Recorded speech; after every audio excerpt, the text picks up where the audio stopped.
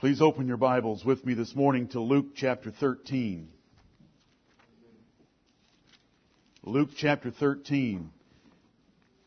I thank you three brothers that read the Word of God to us this morning.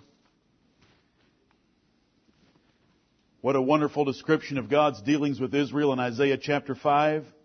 What more could I have done for my vineyard? Nothing.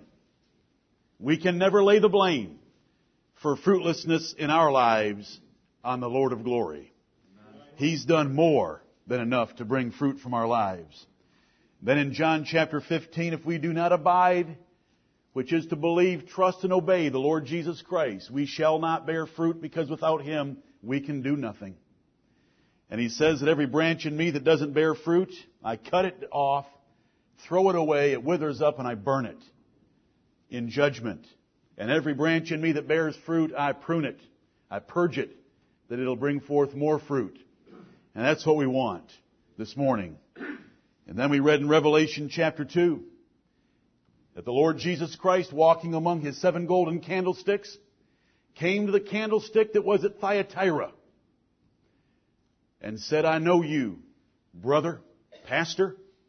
You and many of the members there are faithful. Your latter works are greater than your former works. But there are some there that are following Jezebel the prophetess, and I'm going to kill her and her children. But I'm going to lay no more on the rest of you. You just be faithful with what you already have. The Lord Jesus Christ visits His churches. We want Him to visit our church. We want to be found in Him with much fruit and not be killed like He said He would do to that prophetess. Luke chapter 13. I'm going to read just a few verses to you, verses 6 through 9. He spake also this parable. A certain man had a fig tree planted in his vineyard. And he came and sought fruit thereon, and found none. Then said he unto the dresser of his vineyard, Behold, these 3 years I come seeking fruit on this fig tree, and find none. Cut it down. Why cumbereth it the ground? And he answering said unto him, Lord, let it alone this year also, till I shall dig about it and dung it. And if it bear fruit, well. And if not, then after that thou shalt cut it down. Amen and amen. O Lord of heaven, I thank Thee, Lord of heaven and earth, that we serve the Lord Jesus Christ, who is King of kings and Lord of lords. He is not the servant of church members. He is their Lord. And He has every right and the sovereign power to say to a fruitless tree, cut it down. Heavenly Father, bless us now to consider the precious words of the Lord Jesus Christ, the wholesome words of the Lord Jesus Christ, and may they cause our hearts to tremble and to turn within and to examine ourselves, and then that we would turn unto Thee with our whole hearts, that we might bear much fruit. Lord, help us. Help us. In Jesus' name, amen.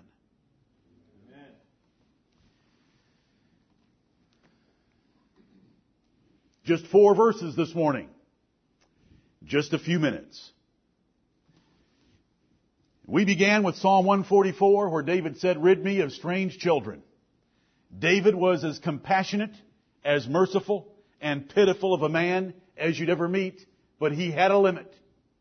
The Lord Jesus Christ was a compassionate and a merciful Savior, full of long-suffering and gentleness, but He has a limit. Long-suffering does not mean infinite suffering. Patience does not mean waiting forever. Jesus Christ is the Lord of glory, and He doesn't have to put up with you being fruitless forever. And He will not. And I am thankful to serve such a Savior. I'm thankful I'm not begging the Savior presented by the world who spends his life begging at your heart's door. I'm thankful that I can read in the same section of the Bible that Savior will come into the church at Thyatira and kill his enemies if they do not repent. He gave her a space of time. He gave her a space of time. How do you know that your space of time isn't running out this morning? Let us humble ourselves before this short parable. He spake also this parable. Jesus often spoke in parables. We understand that He spoke in parables to confuse the common people. Those who read the rest of the Bible and those that were His disciples had these things explained to them, and it's very simple to understand this one. We know this parable does not apply to the final judgment, because there is no time allowed when the final judgment's to be brought. This is a practical judgment in the church of God. And yes, when Jesus spoke the words, He was addressing the nation of Israel. But as we take that lesson and look through the rest of the New Testament, we find the same kind of language, the same kind of circumstances, and the same kind of judgment that can be brought in the churches of Jesus Christ. And it has been brought, and it shall be brought, world without end, until Jesus comes for us. It would distract the point for me to take you to all the New Testament passages and show you how we can understand these 4 verses. It should be simple enough and obvious enough to you by having had read to you Psalm 144, Isaiah 5, John 15, and Revelation 2. And with that as our introduction, let's look at the words of the parable. He spake also this parable. A certain man. This man is the Lord of the vineyard, and this man is the Lord Jesus Christ. This man is the Lord Jesus Christ because He's the one that walks among the 7 golden candlesticks. He's the one that holds the 7 stars in His right hand. A parable is an extended metaphor where there's a comparison being made. As we think about a vineyard and an owner and a dresser and a fig tree and fruitfulness versus barrenness, we can understand the allegory and the comparison that Jesus Christ is making. We don't want to get hung up on the details of these words. When you find a parable in the Bible, you do not want to try to analyze every detail or you will miss the lesson. Right. I want to remind you of the parable of the Good Samaritan. There are 13 verses used for the parable of the Good Samaritan.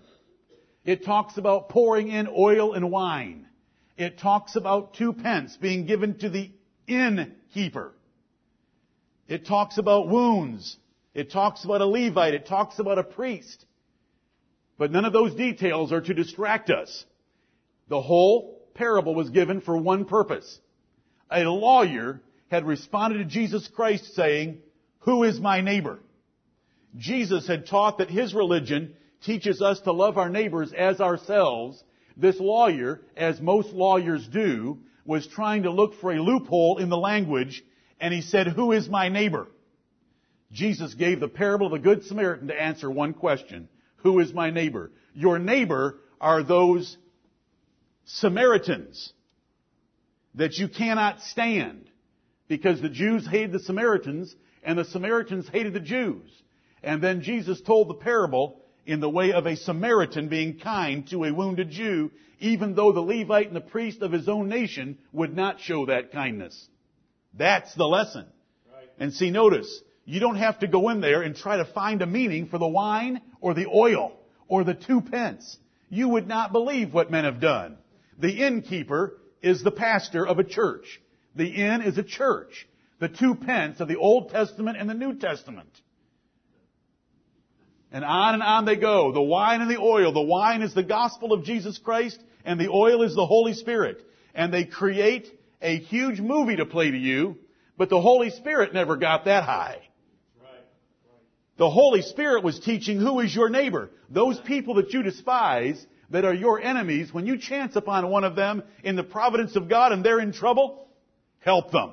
Right. Amen.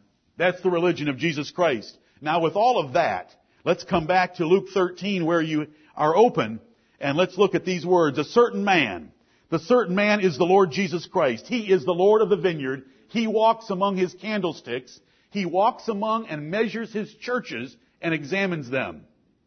We know that from the rest of the Bible. I'm not going to distract you by taking you to all those passages.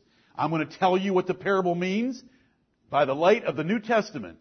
If you have questions about any of the words, we'll look at it later. What we want to get is the lesson. And what is the lesson? If you aren't increasing in fruitfulness, Jesus Christ is disappointed.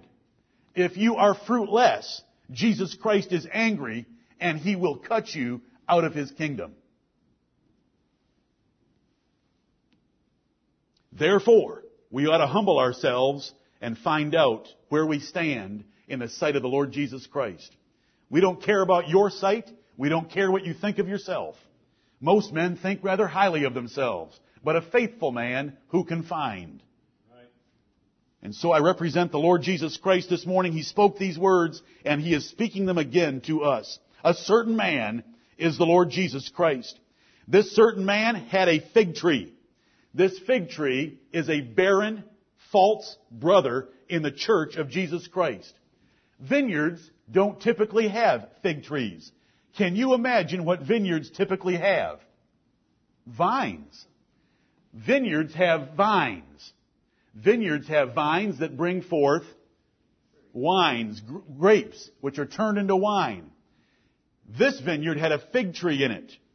This fig tree didn't really belong there, but it was there, but the Lord still looked for fruit on it. Had a fig tree planted. Reprobate false professors get into the church of Jesus Christ. Always have, always will. They sneak in. They have good words. Oh, they have a warm handshake. None of that means anything to the Lord, because all things are naked and opened under the eyes of Him with whom we have to do.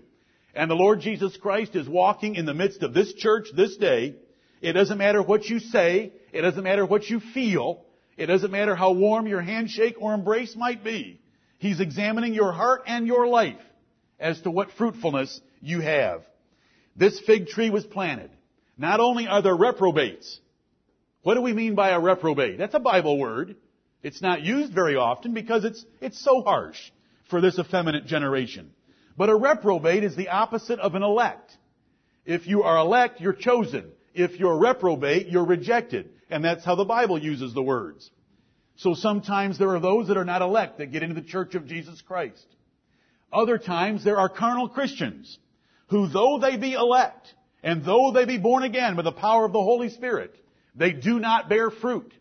They are the ones in 2 Peter chapter 1 and verse 9 who have forgotten that they were purged from their old sins and do not bear any fruit. The Bible tells us that there are two categories. And they get into the church of Jesus Christ. So this fig tree was planted in His vineyard. Sometimes they spring up with joy. Sometimes even a reprobate can get excited about something he hears in a sermon. Carnal Christians can get excited. You know, some people never get excited at all, which makes them worse than a reprobate. But anyway, reprobates can get excited. And the Bible tells us they spring up with joy when they hear the gospel, but they do not endure and bear fruit. I love the Lord Jesus Christ, who in John chapter 8 turned to those Jews that believed on Him. And He said to them, I'm so thankful that you believe on me. Everything's all set. Heaven is guaranteed. He didn't say anything like that. He said, continue in my word. If ye continue in my word, then are ye my disciples indeed. And ye shall know the truth, and the truth shall make you free. It is continuing in the word of the Lord Jesus Christ that proves true discipleship and is the kind of vine that the Lord is looking for. You know, the Lord Jesus Christ, even among His 12 apostles, had a devil masquerading as a disciple. And the masquerade was good enough that after 3.5 years, when the Lord Jesus Christ announced that one of those disciples would betray Him, they could not figure out who it was. But Jesus knew all along, didn't He? He said, one of you has a devil. Jesus knew all along, but the rest couldn't figure it out.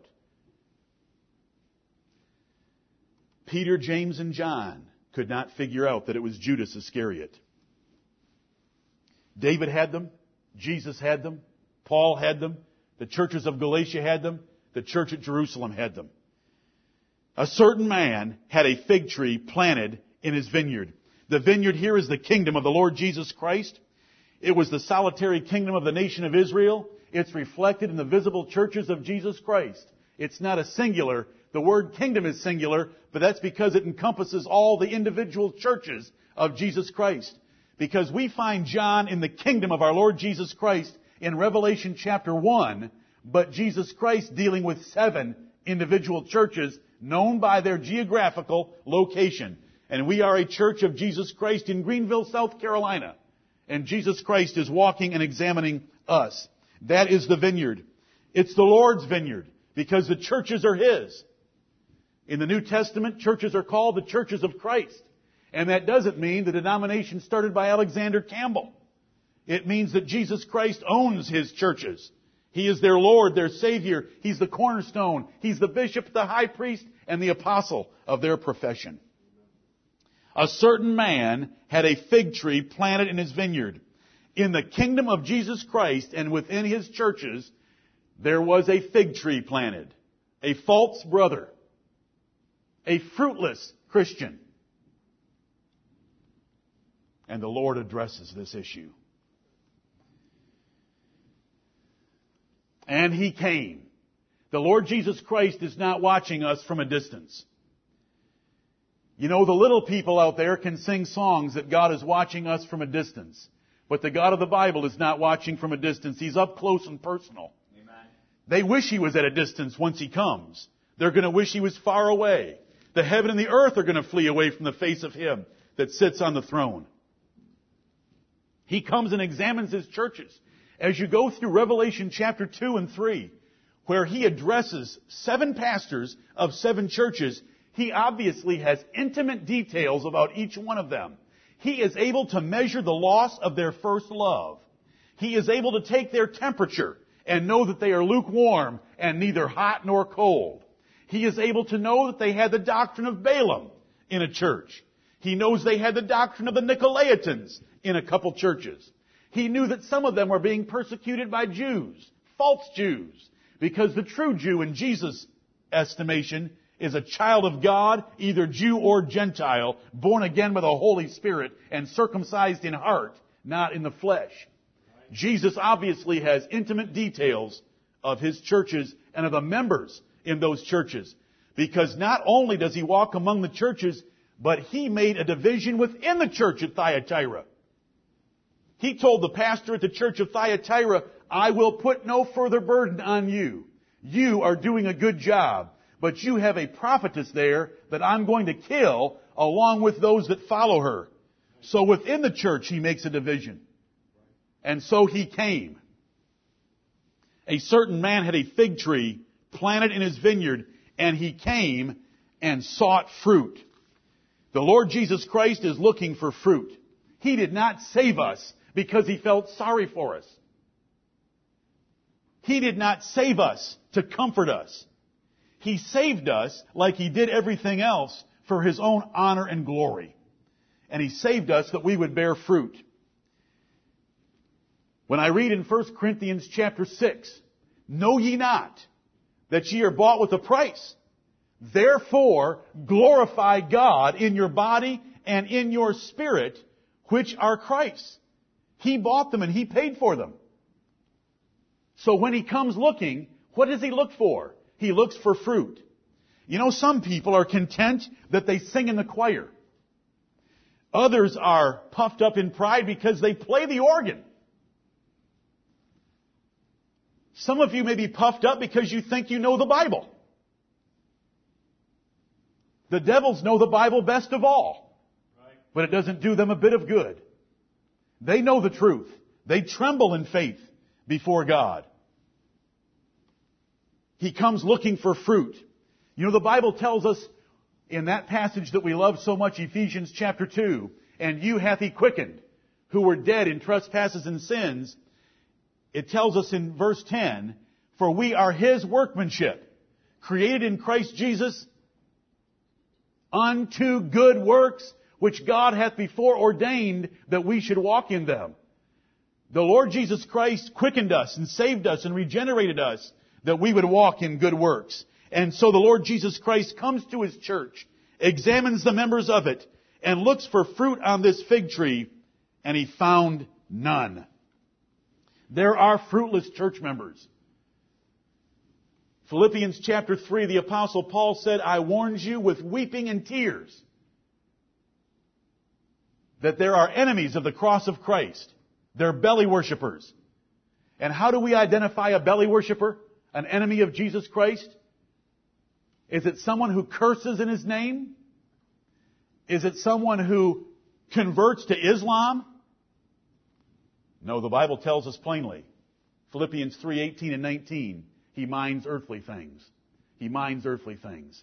Someone who is in love with this world. Your job, your house, your family, your marriage, your car, your sports, your entertainment, your recreation, your hobbies, any of those things prove that you are a belly worshiper. Because you are giving your time, your effort, your money, your time to things that only satisfy your belly. They have nothing to do with the God of heaven. And he calls you an enemy. You are fruitless. Attending church means nothing. All that means is you're the fig tree in the vineyard. By the fact that you come here. Membership means nothing. All that means is you're the fig tree in the vineyard. Attendance or membership prove nothing. Fruitfulness. He comes looking for fruit and found none. Oh, but they can say good words and fair speeches and deceive the hearts of the simple. They don't deceive all men. They only deceive the hearts of the simple. And they don't deceive the Lord Jesus Christ at all. That's the warning of Romans 16, 17, and 18. If you look around and you know that there are members in this church that you've never seen a spiritual good thing come out of as long as you've known them, don't worry. Jesus Christ is not surprised. He's not in the dark. He hasn't missed anything. And neither has your pastor. And neither have you. It's not that difficult. If there's members that have never come up to you and given thanks to the Lord Jesus Christ and spoken of His gospel and spoken of the things of the Word of God and show the fruit of love, not worldly love, spiritual love, joy, not worldly joy, not jesting or laughing, that's not joy, has nothing to do with it, but joy of the Holy Spirit and peace of the Holy Spirit. They're never complaining. But you know, there are some that are always complaining. It's very easy to measure a fig tree versus a vineyard. The simple are deceived, but the wise are not. And the Lord Jesus Christ is not. A certain man had a fig tree planted in his vineyard, and he came and sought fruit thereon and found none. There are some fig trees that don't bear any fruit. This is the Lord Jesus Christ looking in His churches and finding members that do not bear any spiritual fruit. Verse 7. Then said he unto the dresser of his vineyard. The Lord addresses His preachers. The dresser is His preacher. The Lord of the vineyard, the owner of the vineyard, is the Lord Jesus Christ. The dresser, the one who's supposed to dig around, dung, feed, water. God gives the increase, but there are men God has chosen to water and plant, tend, care, prune, help, warn, rebuke, teach, exhort church members to grow in grace. And those are His pastors. That's why in Revelation 2 and 3, Jesus didn't address the church directly. He went to the angel of the church at Ephesus. And that wasn't Jesus talking to some angel that's floating around between heaven and earth like the angel of the Lord. He was speaking to the messenger of the church at Ephesus, then at Laodicea and in other places. Those were his pastors of those churches, and he addresses them about the problems that are in the church. You could tell that very well in Revelation 2 when our brother read about the church at Thyatira. You have a problem there. I know you, and you are doing well, and I lay no greater burden on you, but they. There's a distinction made there. There is a problem there. Then said he unto the dresser of his vineyard. You know how the Bible addresses this subject. Paul said, I planted, Apollos watered, and God gave the increase. So then he that planteth and he that watereth are really nothing, but God that gives the increase. But they are still the dressers in the vineyard of the Lord Jesus Christ because they are his servants to do his will while he is gone. It's the job of ministers to feed the sheep of Jesus Christ and to perfect saints. Then said he unto the dresser of his vineyard, Behold,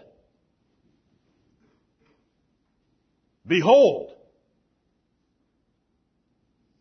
look at what's going on in your church. Look at what's going on in this vineyard. Do you see this fig tree? Behold, are you taking notice of what is going on in my vineyard? Do you recognize the problem? The Lord Jesus Christ has perfect knowledge of every fruitless tree, but he asks his servants, do you see them? Do you see them? They're not continuing in the Word. They're not bearing fruit. They're not growing in grace and the knowledge of our Lord Jesus Christ. They're stagnant. They're backsliding. They're pitiful. They've never amounted to anything by spiritual measurement. Do you see them? The Lord says to the dresser of his vineyard. The man of God is supposed to be vigilant. And that vigilance is just not for enemies on the outside. It's for strange children on the inside. David was a vigilant shepherd, not only of his father's sheep, but also of the people of Israel. He protected them, and that's why we have Psalm 144, because he wanted to get rid of those enemies that were on the inside. Jesus Christ says to his pastor, his example pastor, a singular in this parable, Behold, these 3 years I come. As with all proverbs and parables, the details are not the key. You know, we can start running the rabbit trail of 3 years. We can say this must have been 6 months before Jesus was crucified, and he was referring to the 3 years of his ministry so far on earth. But if we do that, then we're no better than the man who's got 2 pence, meaning the Old and New Testament, given to the innkeeper.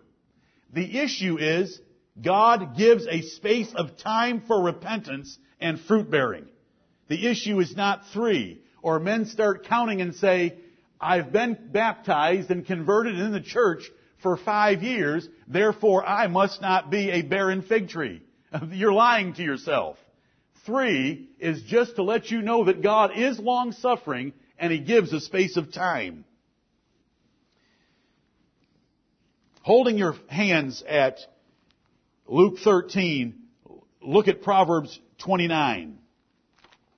Proverbs 29. The lesson we want right here, these 3 years I come, mean that God comes and sees no fruit. He comes again and sees no fruit. He's long-suffering. But he's not forever suffering. Long-suffering is not infinite suffering. Proverbs 29 and verse 1. I want you to see one of the sober verses of the Bible. The whole Bible is sober, but look at the severe warning here. Proverbs 29:1. He that being often reproved hardeneth his neck shall suddenly be destroyed, and that without remedy. These are the words of Lady Wisdom. These are the words of King Solomon, a gentle and peace-loving man. These are the words of the God of heaven. He that being often reproved hardeneth his neck shall suddenly be destroyed, and that without remedy. You will not know when it's coming. You will not have a clue when it's coming. There is no 3 in Luke chapter 13 to give you an idea of time, of how long you can wait before you repent of your foolishness and get serious about serving Jesus Christ. Because he will come suddenly, and you will not know when he comes. You had read to you this morning from Revelation 2, I gave Jezebel in the church of Thyatira a space of time to repent. And if she doesn't repent, I'm going to come and kill her and her children. There's only a space of time allowed for repentance. Back to Luke chapter 13. These 3 years I come. The Lord Jesus Christ, the owner of the vineyard, speaks to the dresser that's responsible for fruit bearing and for the rewards of the vineyard. Behold, these 3 years I come seeking fruit, and I find none. The Lord Jesus Christ has saved us for a purpose, that we would be a peculiar people, zealous of good works. That's what He saved us for. He saved us to change our lives, and that we would glorify Him in this world by being living examples of what grace can do in a man's life. That men, by beholding our good works, would glorify our Father in heaven. But 3 years, He came seeking fruit on this fig tree, and He found none. Tares don't have fruit. No wheat grows on a tare plant. These are carnal Christians without any fruit, or they are reprobates that have no interest in the things of God at all. When Jesus spoke the parable of the sower, He described 4 kinds of ground. There is the wayside, where a person does not pay attention while the word is being preached. The devil comes and snatches it away, and the person goes home as dumb and stupid and carnal as they were when they arrived. It is never the fault of the preacher. It is always the fault of the hearer. Right. Then there is stony ground. The seed falls in the stony ground and it springs up with joy. Someone gets initially excited, but then the stony ground, the sun comes out and beats upon that plant, and because it doesn't have a deep root system, it withers away and does not bear fruit to perfection. They can't put up with a little opposition and a little persecution. Then there is the thorny ground. The Word of God lands on that ground. The people hear it. Yes, I believe that. I ought to do something about that. I love that message I just heard. But they go home, and the cares of this life grow up and choke out that word so it bears no fruit. They are so worried about their little business, their little family. They're so concerned about their little lives instead of the things of heaven. And so they never bear fruit to perfection. And then there is that good ground that the Word of God lands on it. And those people respond and bear much fruit, some 30, some 60, some 100-fold. Now, when Jesus got to the end of that parable, He didn't say, wasn't that a cute little story that I told you? He said, take heed, therefore, how ye hear. Right. Because every one of us, every time the Word of God is preached, make a choice. I'm a wayside hearer. I'm dull and lazy. I'm part of the TV generation. And unless there's a movie in front of me, my mind is too small and too weak to work. No preparation, so the devil snatches it away. I'm concerned with the things of this life more than I am the things of heaven.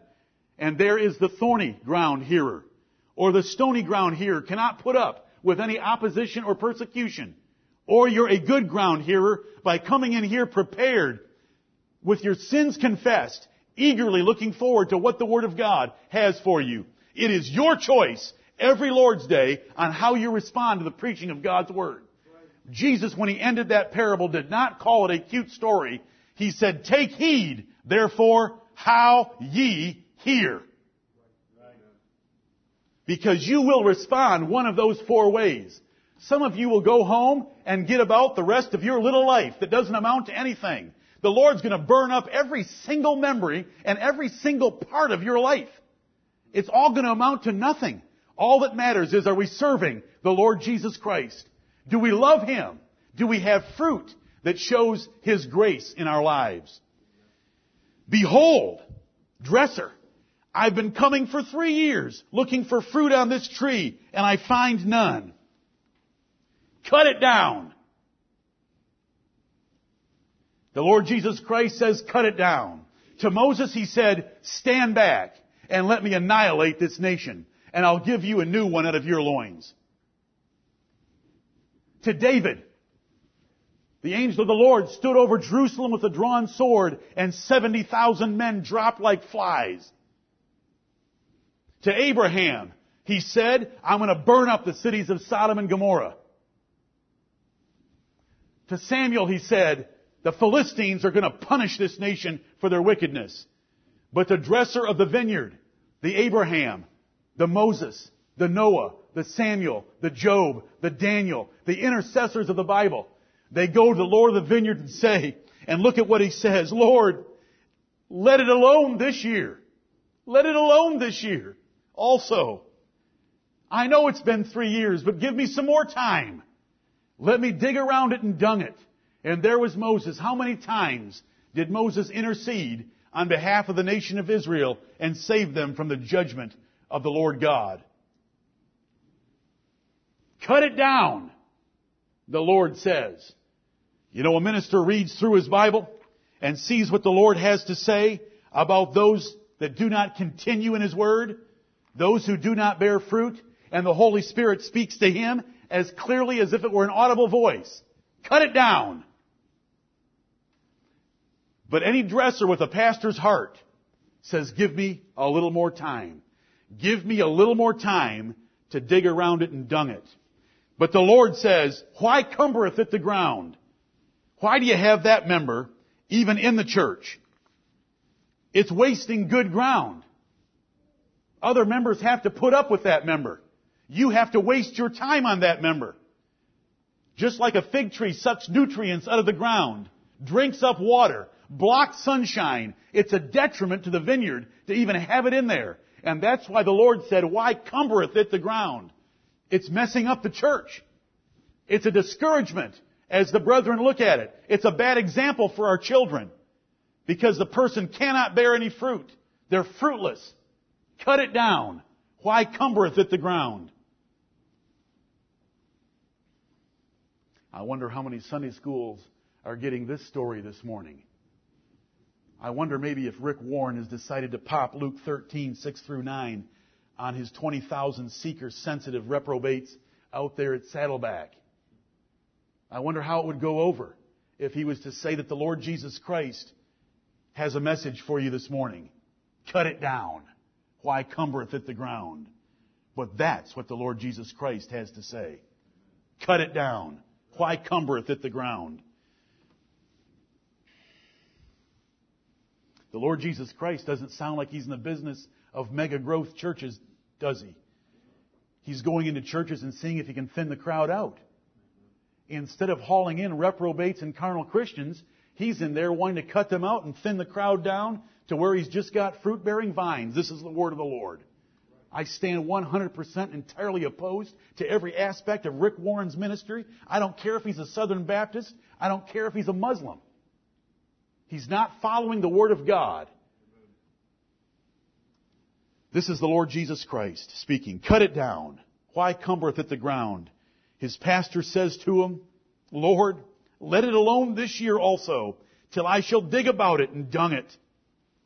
Give me another year. Give me a little more time, Lord. Let me do a better job. Every minister had better have the heart of Solomon. I am but a little child. I don't know how to go out or to come in. Lord, maybe it's my fault. Maybe it's my fault. Let me preach to them another year. Let me warn them another year. Let me try to be a better example.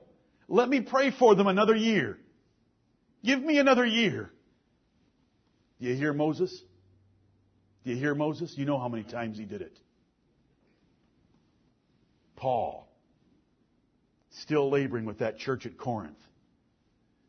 You know, when you read that, some of you, I know you feel like James and John at other times, they should have called fire down from heaven on Corinth. But he didn't. He labored with Corinth. And he saved Corinth by laboring with them. They had altogether cleared themselves in the matter. Till I shall dig about it and dung it. Those are extra ministerial labors that the dresser of the vineyard wants to apply. And look at what he says in verse 9. If it bear fruit, well, Lord, just think if you give me another year, and through preaching of thy word and extra labors, that we get fruit out of this tree. Won't that be good? Won't that be good, Lord? We will have saved a soul, and there will be fruit on a tree that you didn't think could bear any. Wouldn't that be good? I hear Moses. I hear Samuel. I hear Paul. If it bear fruit, well. The goal is always for a minister to save church members. Always. You know, even when a church member is excluded and turned over to Satan for the destruction of the flesh, 1 Corinthians 5:5. What's the end goal of that? The salvation of their spirit in the day of the Lord Jesus Christ. It's always salvation. You know, Daniel interceded with Nebuchadnezzar. And he said, "Oh, Nebuchadnezzar," this is at the end of Daniel chapter 4. He says, "Nebuchadnezzar, break off thy sins by righteousness. Perhaps there'll be a lengthening of thy tranquility." Did the Lord give him another year? The Lord gave him a space of time, and he didn't repent. And a voice fell from heaven. The thing is performed upon Nebuchadnezzar. And he was driven out from men and spent 7 years like an animal on his hands and knees. Daniel interceded for him and warned him that the time was about to expire. And I'm here this day to ask you and to tell you the time will expire. And for a while, every good pastor prays for the fruitless members in his church and says, "Lord, I'll dig about it and dung it, and if it bear fruit, well." But they also say, "If not, then after that thou shalt cut it down." I want you to notice the careful wording here. Every pastor thinks the same way Jesus Christ does, to a point, and he better. The Word of God reveals how Jesus Christ thinks, and he better be reading and studying and applying that Word in his own heart and mind. And so he gets to a place where he can no longer put up with fruitlessness either. And so he says, "Lord, I'll make another effort. But if that effort doesn't work, then you come and cut it down." Notice the dresser doesn't say, "I'll cut it down." The dresser says, "You come and cut it down." How does the Lord cut down trees? He sends heresies. He sends heresies among us so that those that are revealed can be made manifest. We've had it happen in the past. We'll have it happen in the future. 1 Corinthians 11:19 says that God is in the heresy business. He will send men among us. Paul knew it. Paul warned the men at Ephesus. He said, "Men are going to arise among your own selves, speaking perverse things to draw men after themselves. They are not interested in the kingdom of heaven. They think they know the Bible and they want men to follow them. They build up doctrines to get a following themselves." Paul warned them. He said, "I haven't failed day and night to warn you because I know it's going to happen." And in 1 Corinthians 11, God said, "For there must be heresies, that they which are approved may be made manifest among you." God will bring heresies to find out in this church who truly loves the Word of God and the Lord Jesus Christ. And that's one way that He'll cut them down. Another way that He'll cut them down is He'll kill them. When I look at the church at Corinth, I see that there were many weak and sickly and many slept. There were many that had already died at Corinth for their fruitless, profane treatment of the kingdom of Jesus Christ, His gospel, and the Lord's table. When I look in Acts chapter 5, I see Ananias and Sapphira, who couldn't give with pure hearts, cut down by the Lord right in the midst of a New Testament church. This is not Old Testament practice. This is New Testament practice. Right. The Lord Jesus Christ cutting down wicked church members, just as He said He would in the church at Thyatira that was read earlier. Then He exposes men by their sinfulness. What may have been private and simmered for a long time finally bursts into the open where the church can deal with it and cast out that wicked sinner like the fornicator in 1 Corinthians chapter 5. Those are different ways that the Lord can do it. He'll bring heresies to reveal those that don't truly love the truth. He'll cut men down with physical health and death, physical sickness and death. And He'll expose private sins and make them public. Jesus had told His disciples that every plant that His Heavenly Father had not planted would be rooted up. John the Baptist had declared the axe was already laid to the root of the Jewish tree, and it was going to be cut down and cast into the fire, which it was. And it wasn't 1 year, it was 40 years of long suffering, but it got burned up. Jesus cuts the fruitless branches off and burns them up. Here's our parable. If it bear fruit, well, and if not, then after that thou shalt cut it down. Even the tender heart of a compassionate Moses reaches a place where he can no longer put up with rebellion. You go read Numbers chapter 16, and Moses is not begging for the lives of Korah. Moses doesn't beg for the life of Korah. Moses told God, I've never taken a thing from them. I have never done anything wrong to them. Now make a difference, Lord, and show me something special. And God showed him something special. God opened up the earth and swallowed the enemies of Moses. And God sent fire from heaven and burned all those men who thought they were something, who said, you take too much upon you, Moses. Moses never took anything upon him. Right. Moses never wanted the job. God put Moses in that job, and God did not put Korah in that job, and that was the difference, and God made a difference. Amen. And then because the nation of Israel didn't want to settle for that, he killed 14,100 more because they weren't content, and he spent the whole next chapter showing which rod would bud and bear almonds. And it was the bud, the rod of the tribe of Levi, of which Moses was. Even Moses was so patient. Moses was so long-suffering. But he reached a point where even he would no longer beg for mercy. Members,